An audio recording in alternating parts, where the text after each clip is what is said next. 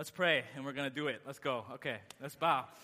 Lord Jesus, we thank you for your great love, and we thank you that all of us, some of us maybe aren't there yet, but because of your grace, you've enabled sinners to be able to say that my debt is paid in full.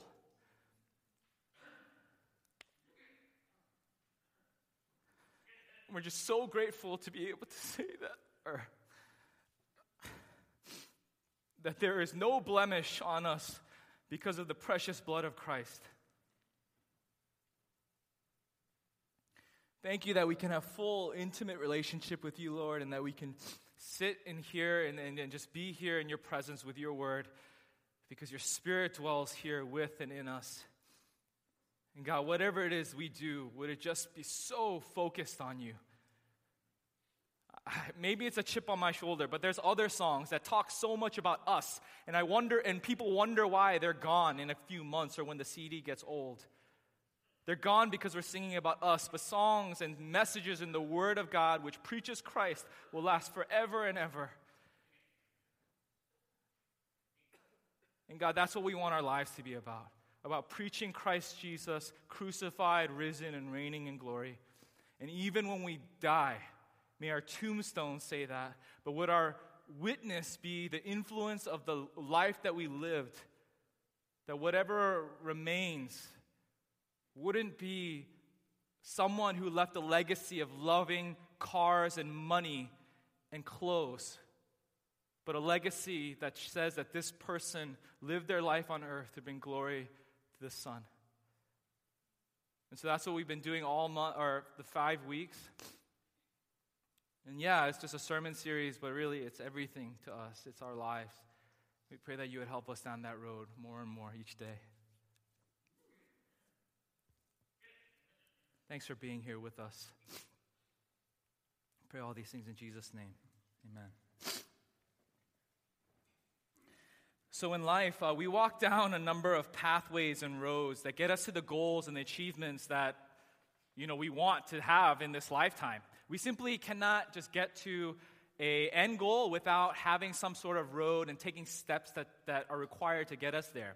And for me, I'll just use two really easily relatable and classic examples. The first being my career, and the same with you guys. In order for me, I knew pretty early on that I was going to be a pastor.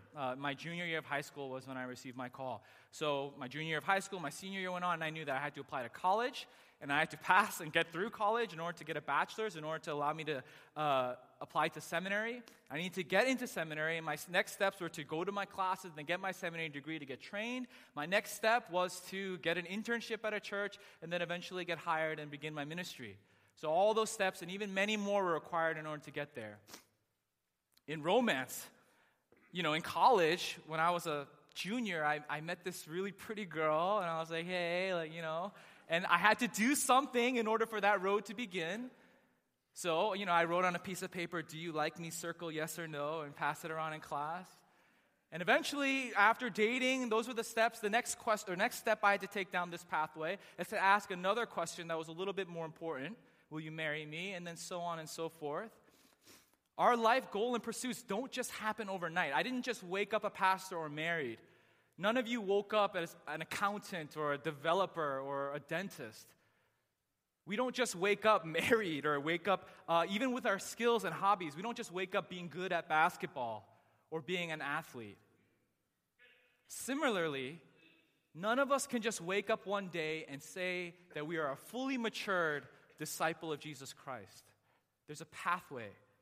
There are steps that are necessary. And throughout the past 5 weeks in the sermon series of Lent, we've been talking and going through these biblical teachings with the hope that the Word of God would enlighten our hearts so that we might hold fastly unto Jesus, our greatest and most satisfying joy. We've been encouraging you, church, to let go of worldly things. And so as we wrap up today as the last sermon in this series, what I want to do is give us the pathway, the road. Because hopefully by now, after 5 weeks or so, hopefully you've been equipped with the armor and the weaponry and the readiness and the training and the resources. Hopefully we've given you all that you need. And now here's the road that we need to start walking down. Because just like we can't wake up and we're some career or some profession, we don't just wake up one day and have fully let go of the world and gain Jesus. We can't just simply listen to sermons and cognitively agree with them. We need to start walking down the path to take our steps. So today I'm just going to, show all my cards. We're going to be talking about this, that the pathway of discipleship is down the road of self-denial and cross-bearing. So I'm going to be splitting my sermon just into two, one half being focusing on self-denial, the other half focusing on cross-bearing. But this is what we're going to do for the next 25 minutes, is to talk about the pathway. Now that we've been equipped, the road that we need to start taking steps down involves self-denial and cross-bearing. So for this, we're going to be looking to the Gospel of Mark, chapter 8, verses 34 through 38. Mark chapter 8, 34 through 38. And calling the crowd to him with his disciples, he said to them, "If anyone would come after me, let him deny himself and take up his cross and follow me. For whoever would save his life will lose it, but whoever loses his life for my sake and the gospel's will save it. For what does it profit a man to gain the whole world and forfeit his soul? For what can a man give in return for his soul? For whoever is ashamed of me and my words in this adulterous and sinful generation, of him will the Son of Man also be ashamed when he comes in the glory of his Father with the holy angels." This is God's word. Thanks be to God. So again, firstly, and you've already seen this slide before, but now we're just focusing on the self-denial part. The pathway of discipleship is down the road of self-denial. So right before our passage starts, in just in the immediate preceding verses, Jesus has a very tense and emotionally high emotion conversation with Peter. So he's with his disciples and he lets them know, and Mark even says that he says it plainly. He says, "Hey guys, here's what's going down. Soon I'm going to suffer, and it's going to be at the hands of the religious leaders, actually, and I'm going to die." And Peter, he freaks out. And Mark says in verse 32, Peter took him aside and began to rebuke him. I don't know exactly how far, but he wasn't just on the spot. He must have been like, "You know what? Here, come over here," grab Jesus by the cloak. I don't know what he did in his emotions, but he rebukes Jesus. Can you imagine rebuking Jesus? I was thinking about it. Some of you guys are so polite to even me. Like, I get all these emails like, "Oh, Pastor Danny, I'm so sorry for emailing you so late at night," and it's like 7 o'clock. It's like, "And you're so busy, and if you could just do me this favor," and I'm like, and it's like my job. And even more importantly than that, I'm just a stupid human. You guys are so kind and respectful to me. Peter rebukes Jesus. He takes him aside and he rebukes him. So Jesus rebukes him back. He humbles him, but then what I think that happens, and Mark doesn't say this, but what I feel is happening in the text is Jesus is like, "You know what? This is like family meeting time, because it's not just Peter who needs to hear this. Everybody needs to hear this." And so it starts our passage. He rebukes Peter, and I think he's like, "You know what? Everybody, listen up. Everybody gather around." And he calls the crowd to him with his disciples. So he was just talking to the disciples, but he's like, "You know what? Everybody needs to listen up." And he says the following thing: "If anyone would come after me, let him deny himself."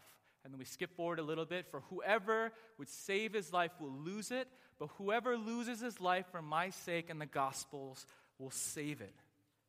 So Peter freaks out and he rebukes Jesus and he puts his foot in his mouth and acts like an idiot. But, we kind of believe that it's because he loves him.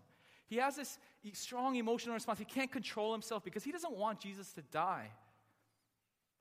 But what Jesus teaches them on the spot, and what he teaches the church and all of us today, is that you're misunderstanding my role. If I am to be the Messiah, then I have to die. And he shares this with us. He says, "And you listen up now. If you want to follow me, if you want to be my disciple, you need to understand that you're following down in the same road. It requires self-denial if you are to be my disciple. It means letting go of the world to gain your soul. It means surrendering to everything to Jesus to say, I will follow you no matter what the road involves. It means losing our lives, in fact, to save it. In week 1, I mentioned that in Lenten fasting, where we seem to have gotten confused over the years because, chocolate and hot Cheetos, remember? Like, those are the things that we give up for Lent. And I think self-denial is really the area in which we haven't really seemed to get that clear, or at least the mass population of Christians when it comes to Lenten fasting. Because when Jesus says if anyone would come after me, let him deny himself, what he's not talking about, as one commentator puts it, is denying something to the self. So it's not, I want chocolate, but I'm going to deny chocolate to myself. No, it's the entire thing. It's denial of the self itself. And so, I mentioned this again in week 1, that's kind of where we seem to have missed the mark, and the wavelength is a little wacky with our Lenten fasting. Because true self-denial is not withholding from just one or maybe a couple particular things that you want, or just withholding from social media. Self-denial is looking at the entirety of your life and saying, Jesus, you lead it. And we must go down the road of self-denial. This is the pathway of the disciple. The thing is about self-denial is that it's hard, right? Because it seems like we come out of the womb and we're already experts at wanting to get lots of stuff with hopefully losing very little. Right? We love gaining benefit without putting much work into it. So, there's shortcuts, and maybe we like to bend the rules here and there. There's sayings like, best bang for the buck. Give the bare minimum to gain the maximum. Little risk, great reward. Win-win situations. We love those things because we're experts at it. So I have a few examples, starting from the trivial and so stupid to a little bit more important, having to do with the church. First thing that came to my mind, again, this is trivial, is the dollar menu at fast food restaurants. Some of you have judged me because I ordered a number 2, and you're like, number 2? If you get 4 things from the dollar menu, you'll get more full, and you save $3. We just love getting more and more and paying the little bit. Some of you I've had this conversation with, and maybe this is good because now it's all of you. Some of us are 6 years out of college, 15 years out of college, and we still have our student IDs, and we're all young and cute. Why do you have that in your wallet? Because you show up at the movie theaters and you're like, student discount, please. And you're stealing. Just cutting the corners with your old picture that clearly you're aged now, but your student ID is hanging out in your wallet. You're cutting the corners. Maybe a little bit more serious at work. Maybe you just do the bare minimum to please your boss because, I'm not going to get paid for any more of that, so why put in any extra effort? Or maybe with our roommates. Man, they all keep the communal space so dirty, so I'm just going to do my thing in my room and screw the rest of it. Or with church. We sign up for a CG, but maybe attend here and there. Or we'll serve, but not enough that it ruins my routines. Not enough service that it gets in the way of my time and my schedule. Not enough to change my comfort. We're really good. We're experts at checking the box of did you do the right thing without losing much in the exchange. There's a very famous quote by C.S. Lewis. I mentioned C.S. Lewis last time because he's my boy. And this one's not very popular. I'd be surprised if any of you, it's from Mere Christianity, so maybe you might remember it. But he uses the example of a taxpayer for this reason. He says, we are very like an honest man paying his taxes. He pays them all right, but he does hope that there will be enough left over for him to live on. So his point is okay, we'll do the right thing. If the government says, hey, you owe 10%, we're like, okay, I'll give my 10%. And so in this case, it's kind of okay, Jesus, I'll give you my Sunday mornings. I wake up early then. Maybe I'll give you my Wednesday night CGs, but the rest, don't touch the rest. I'll pay my tax. So Lewis continues. But Christ says, give me all. I don't want so much of your time and so much of your money and so much of your work. I want you. I have not come to torment your natural self, but to kill it. No half measures are any good. I don't want to cut off a branch here and a branch there. I want to have the whole tree down.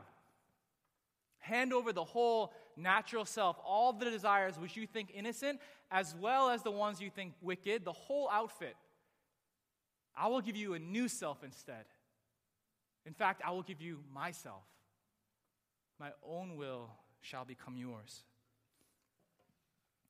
The pathway of discipleship is down the pathway of discipleship is down the road of self-denial, where we give up all of ourselves to get Jesus. And the thing is, to me, this paragraph, I mean, you guys only see this part, and I framed this slide on purpose, because if you're like me and you see the whole sheet, my eyes are locked into Christ says, give me all. I want to take down the whole tree.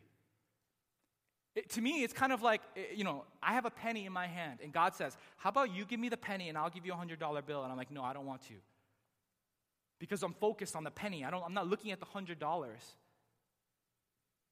But if we see that self-denial and giving up your life, it's not something to fear, but we've got to see the end part.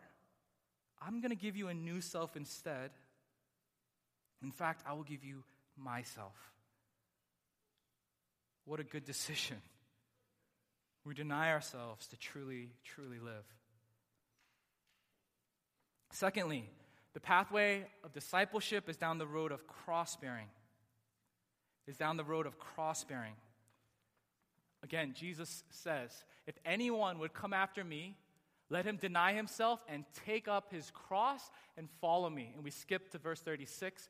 For what does it profit a man to gain the whole world and to forfeit his soul? Taking up your cross had a very literal meaning to the original hearers and to the disciples at the time. Because the cross, dying or being executed on the cross, was one of the things that the people of the day feared the most. Not just because of the pain and the suffocation and the bleeding, but because of the public shame. The Roman soldiers would purposely leave the horizontal beam of the cross not at the place of execution, so that the criminal would have to carry it there, while the roads filled up with people jeering and scorning and criticizing them. So it was meant to be what could be the most publicly humiliating thing as you die. And so Jesus says to his disciples, do that. Take up your cross. So when Jesus says, follow me, take up your cross, he's not saying a few minor tweaks here and there. He's saying a complete takeover. Be willing to follow me at any cost, even if that's your life, as it has been to many of the heroes of the faith before us. And can I just pause and do a timeout to say, thank God that isn't like a very in front of us reality in America. I don't want to say that flippantly. There are Christians who are fearful of their lives right now and who heroically, literally say, Jesus is saying, take up the cross to them, and they're like, I'm ready. But praise God for this country that we live in. It's not perfect, and maybe it's even worse than it was in November. But man, praise God that we're here, right? So maybe for us, it's not so much of our lives, like we're not afraid of dying, but we got to be ready for that. And maybe it's more like public scorn or giving up our dreams, taking up our cross of our aspirations, taking up our cross of our money, of our things, of maybe where we're going to live, the directions that we're going to head. Taking up our cross means, Jesus, you can have everything. Similarly to the paragraph, when I read this, I'm like, man, I almost clench my teeth and brace my abs, and I'm like, just like ready for the hit. But I wonder if the world and my sin has so influenced my feelings that I don't see it clearly. In 2006, a movie starring Leonardo DiCaprio came out called Blood Diamond. And it wasn't like this huge blockbuster hit, but it was fairly popular. But to me, I was super excited because just the year before, I was in college at this point, and I took a class that was, of the 4 months of a semester, one whole month we spent just studying diamonds. So we studied the PR relations, the history of the De Beers family, how they became valuable, all this stuff that the movie, I was glad that it showed what it did, but, it left a lot of stuff out. And why, now we have conflict-free diamonds and why they are the way that they are now. So I'm just going to quickly try to give you guys a background that the movie didn't lay out. So the De Beers family, you probably recognize the name, realize, you know what, the diamonds, we want to start a monopoly. We want to scoop them all up. So what they did was they hired and bribed and enslaved and killed lots of people in order to get every single piece of land that was known to have diamonds. And the thing is that diamond or any precious stone has value because it's rare. But diamonds actually are not at all. There's video footage of the enslaved De Beers workers picking up diamonds like this off the ground. Literally, I've seen the footage. You just YouTube it later when you get home. Diamonds were so common that they were picking them off the ground and, dumping them into large crates.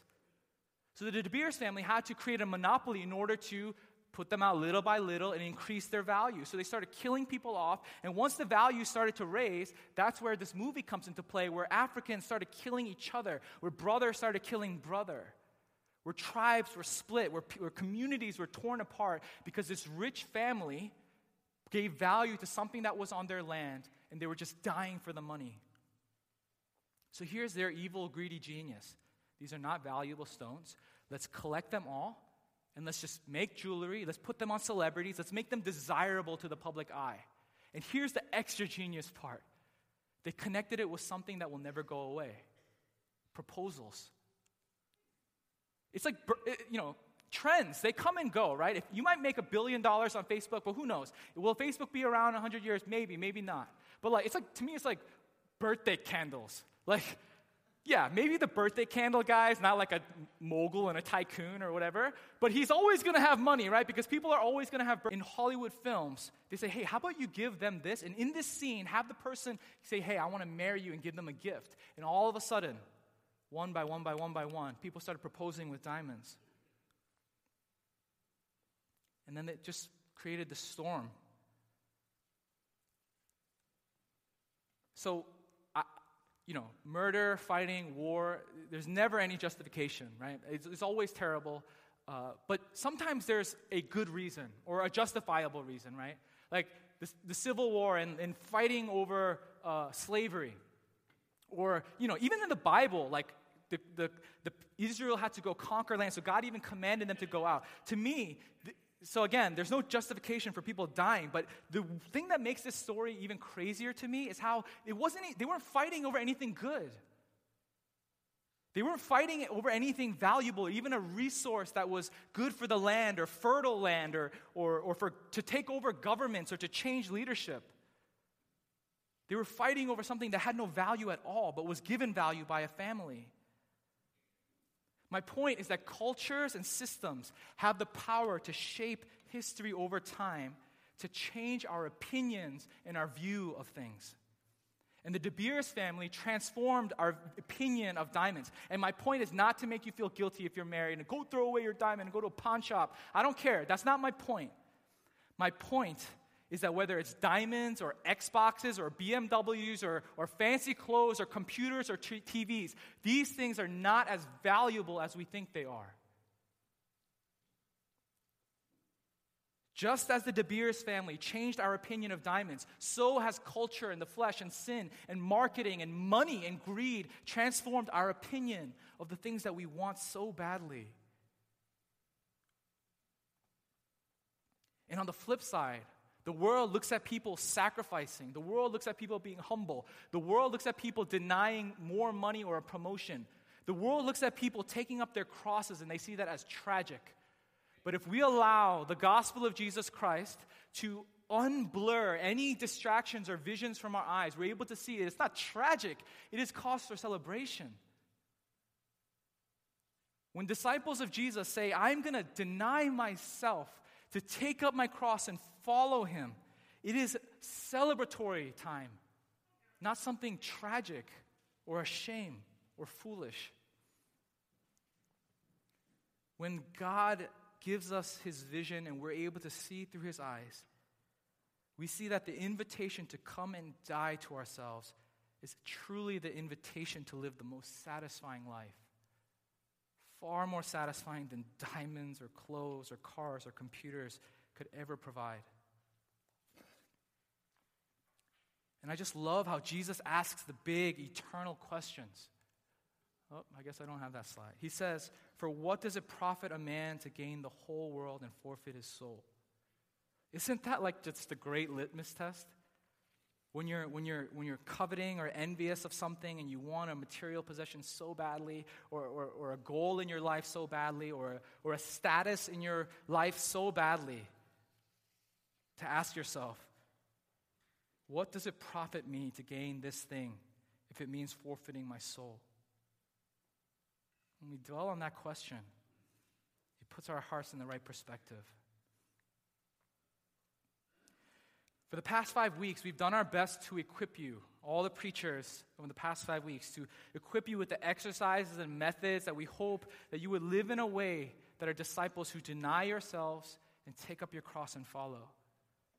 In week 1, we challenge you, church, to withhold and fast from things that are getting in the way of your true satisfaction in valuing Jesus. Then we challenge you, church, to seize power away from the world by acting in love towards Jesus and not loving worldly things. Then we talked about the narrow gate, and that if you were to walk down it with the Apostle Paul, you might be able to say, "I count everything as loss because of the surpassing worth of knowing Christ Jesus my Lord." Then we said, we equipped you hopefully to say, to not live as though Jesus were just a part or an addition to your life, but you would say, no, it's all Jesus is my life. Only Jesus is what I want. And then we said, we challenged you, church, to fast from food because believing and having Christ Jesus in your heart is so much more valuable than even basic necessities of life like food. So today, I want to ask you, church, will you start moving down that road? Will you start taking the steps in your journey? And if you're already in the middle of it, will you be reinvigorated and empowered by the Word of God to maybe take steps faster and with more boldness? If you've never even approached that journey or that road or that pathway, will you consider taking that step of faith and putting your trust in God? Will it be your joy and your deepest desire to walk this pathway of discipleship, to deny yourself, to be cross-bearing, so that you might find that great treasure and fine pearl?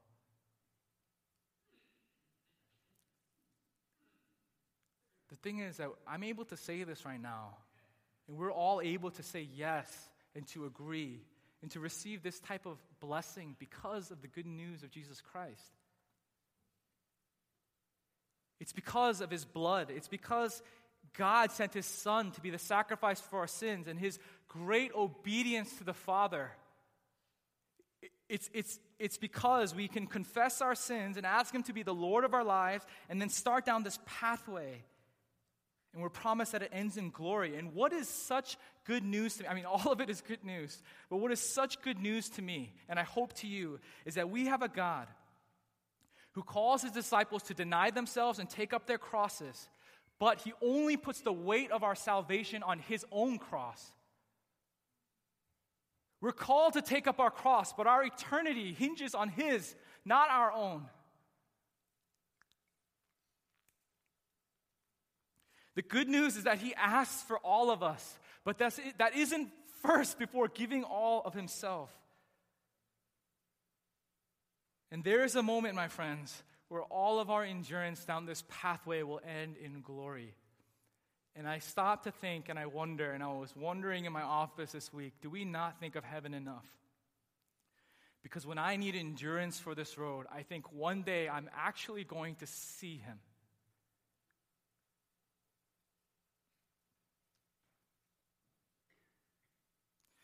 Do you ever think of that? Do you ever think that one day you're going to see Him?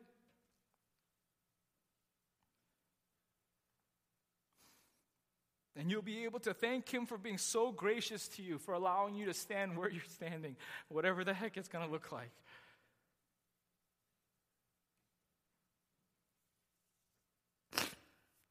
Sometimes when I'm struggling in my faith, and this is just rambling now, I just think of that moment where I'll be able to hug Jesus with His wounds and in His scars and His hands. And then all of this endurance will end in us being able to see Him one day.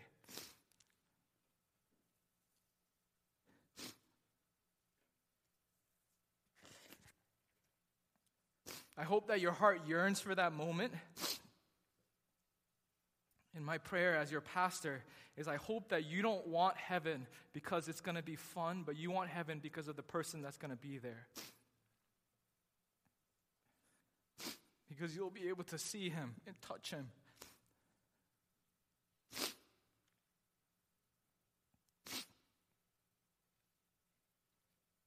So while the command to take up our crosses remains, our ultimate and eternal destiny does not hinge on our cross bearing, but his. And we celebrate that on Friday, and we celebrate that on Sunday. That because he took up his cross and followed the Father, we can rejoice and have life, and life to the fullest. Isn't that a leader worth following? And if you have not stepped over the line of faith yet, isn't that a God that you want to follow? Jesus is the true treasure. Jesus is the true love that our hearts long for. Jesus is our only source of joy. Jesus is the one worth following because having Jesus in our lives is more significant than food. He's the King so beautiful, so worth following. So in summary of all this 6 weeks now, won't you let go of the world so that you would gain Jesus? Let's bow in prayer together. I would like to ask all of you to ask yourself that question. Maybe to think of yourself on the pathway or off of it or in the middle or down the road, wherever it is that you are, and to think about your next steps. I would like to ask you to think about the things that you want so badly and to say, God, even this I would give up if it means gaining more of you.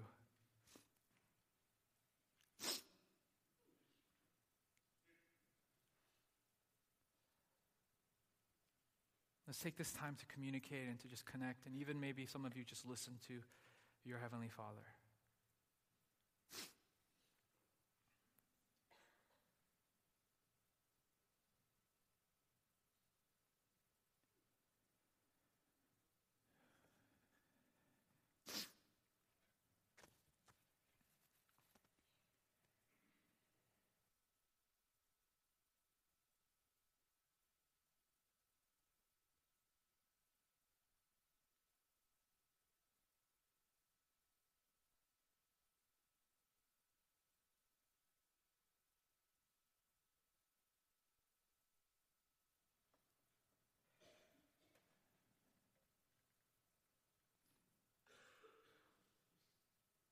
God, there's not much we can say or do but to thank you and to say, oh, how we love you.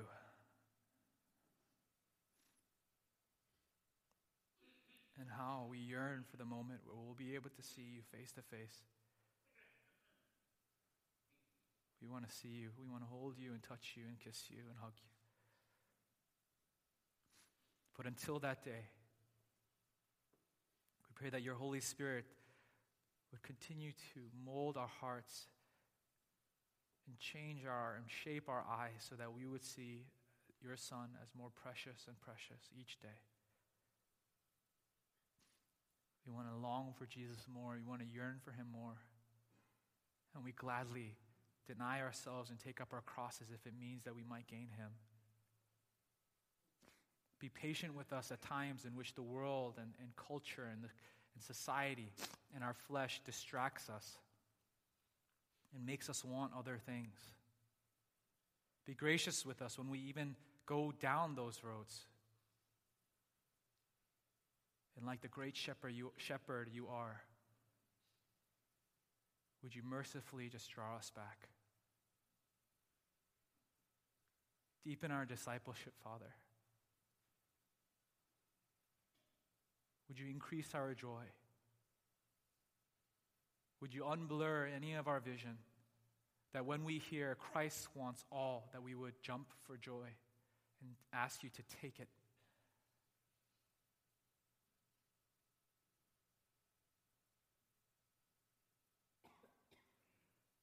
We thank you for your great magnificent and beautiful cross that means life for us. And we thank you, Lord, that our salvation is upon yours, not our own. We want to lift up our voices and our hearts to give you great praise. Be with us as we continue in this service, as it's not over, as we rejoice in you. We love you. We pray all these things in Jesus' name. Amen.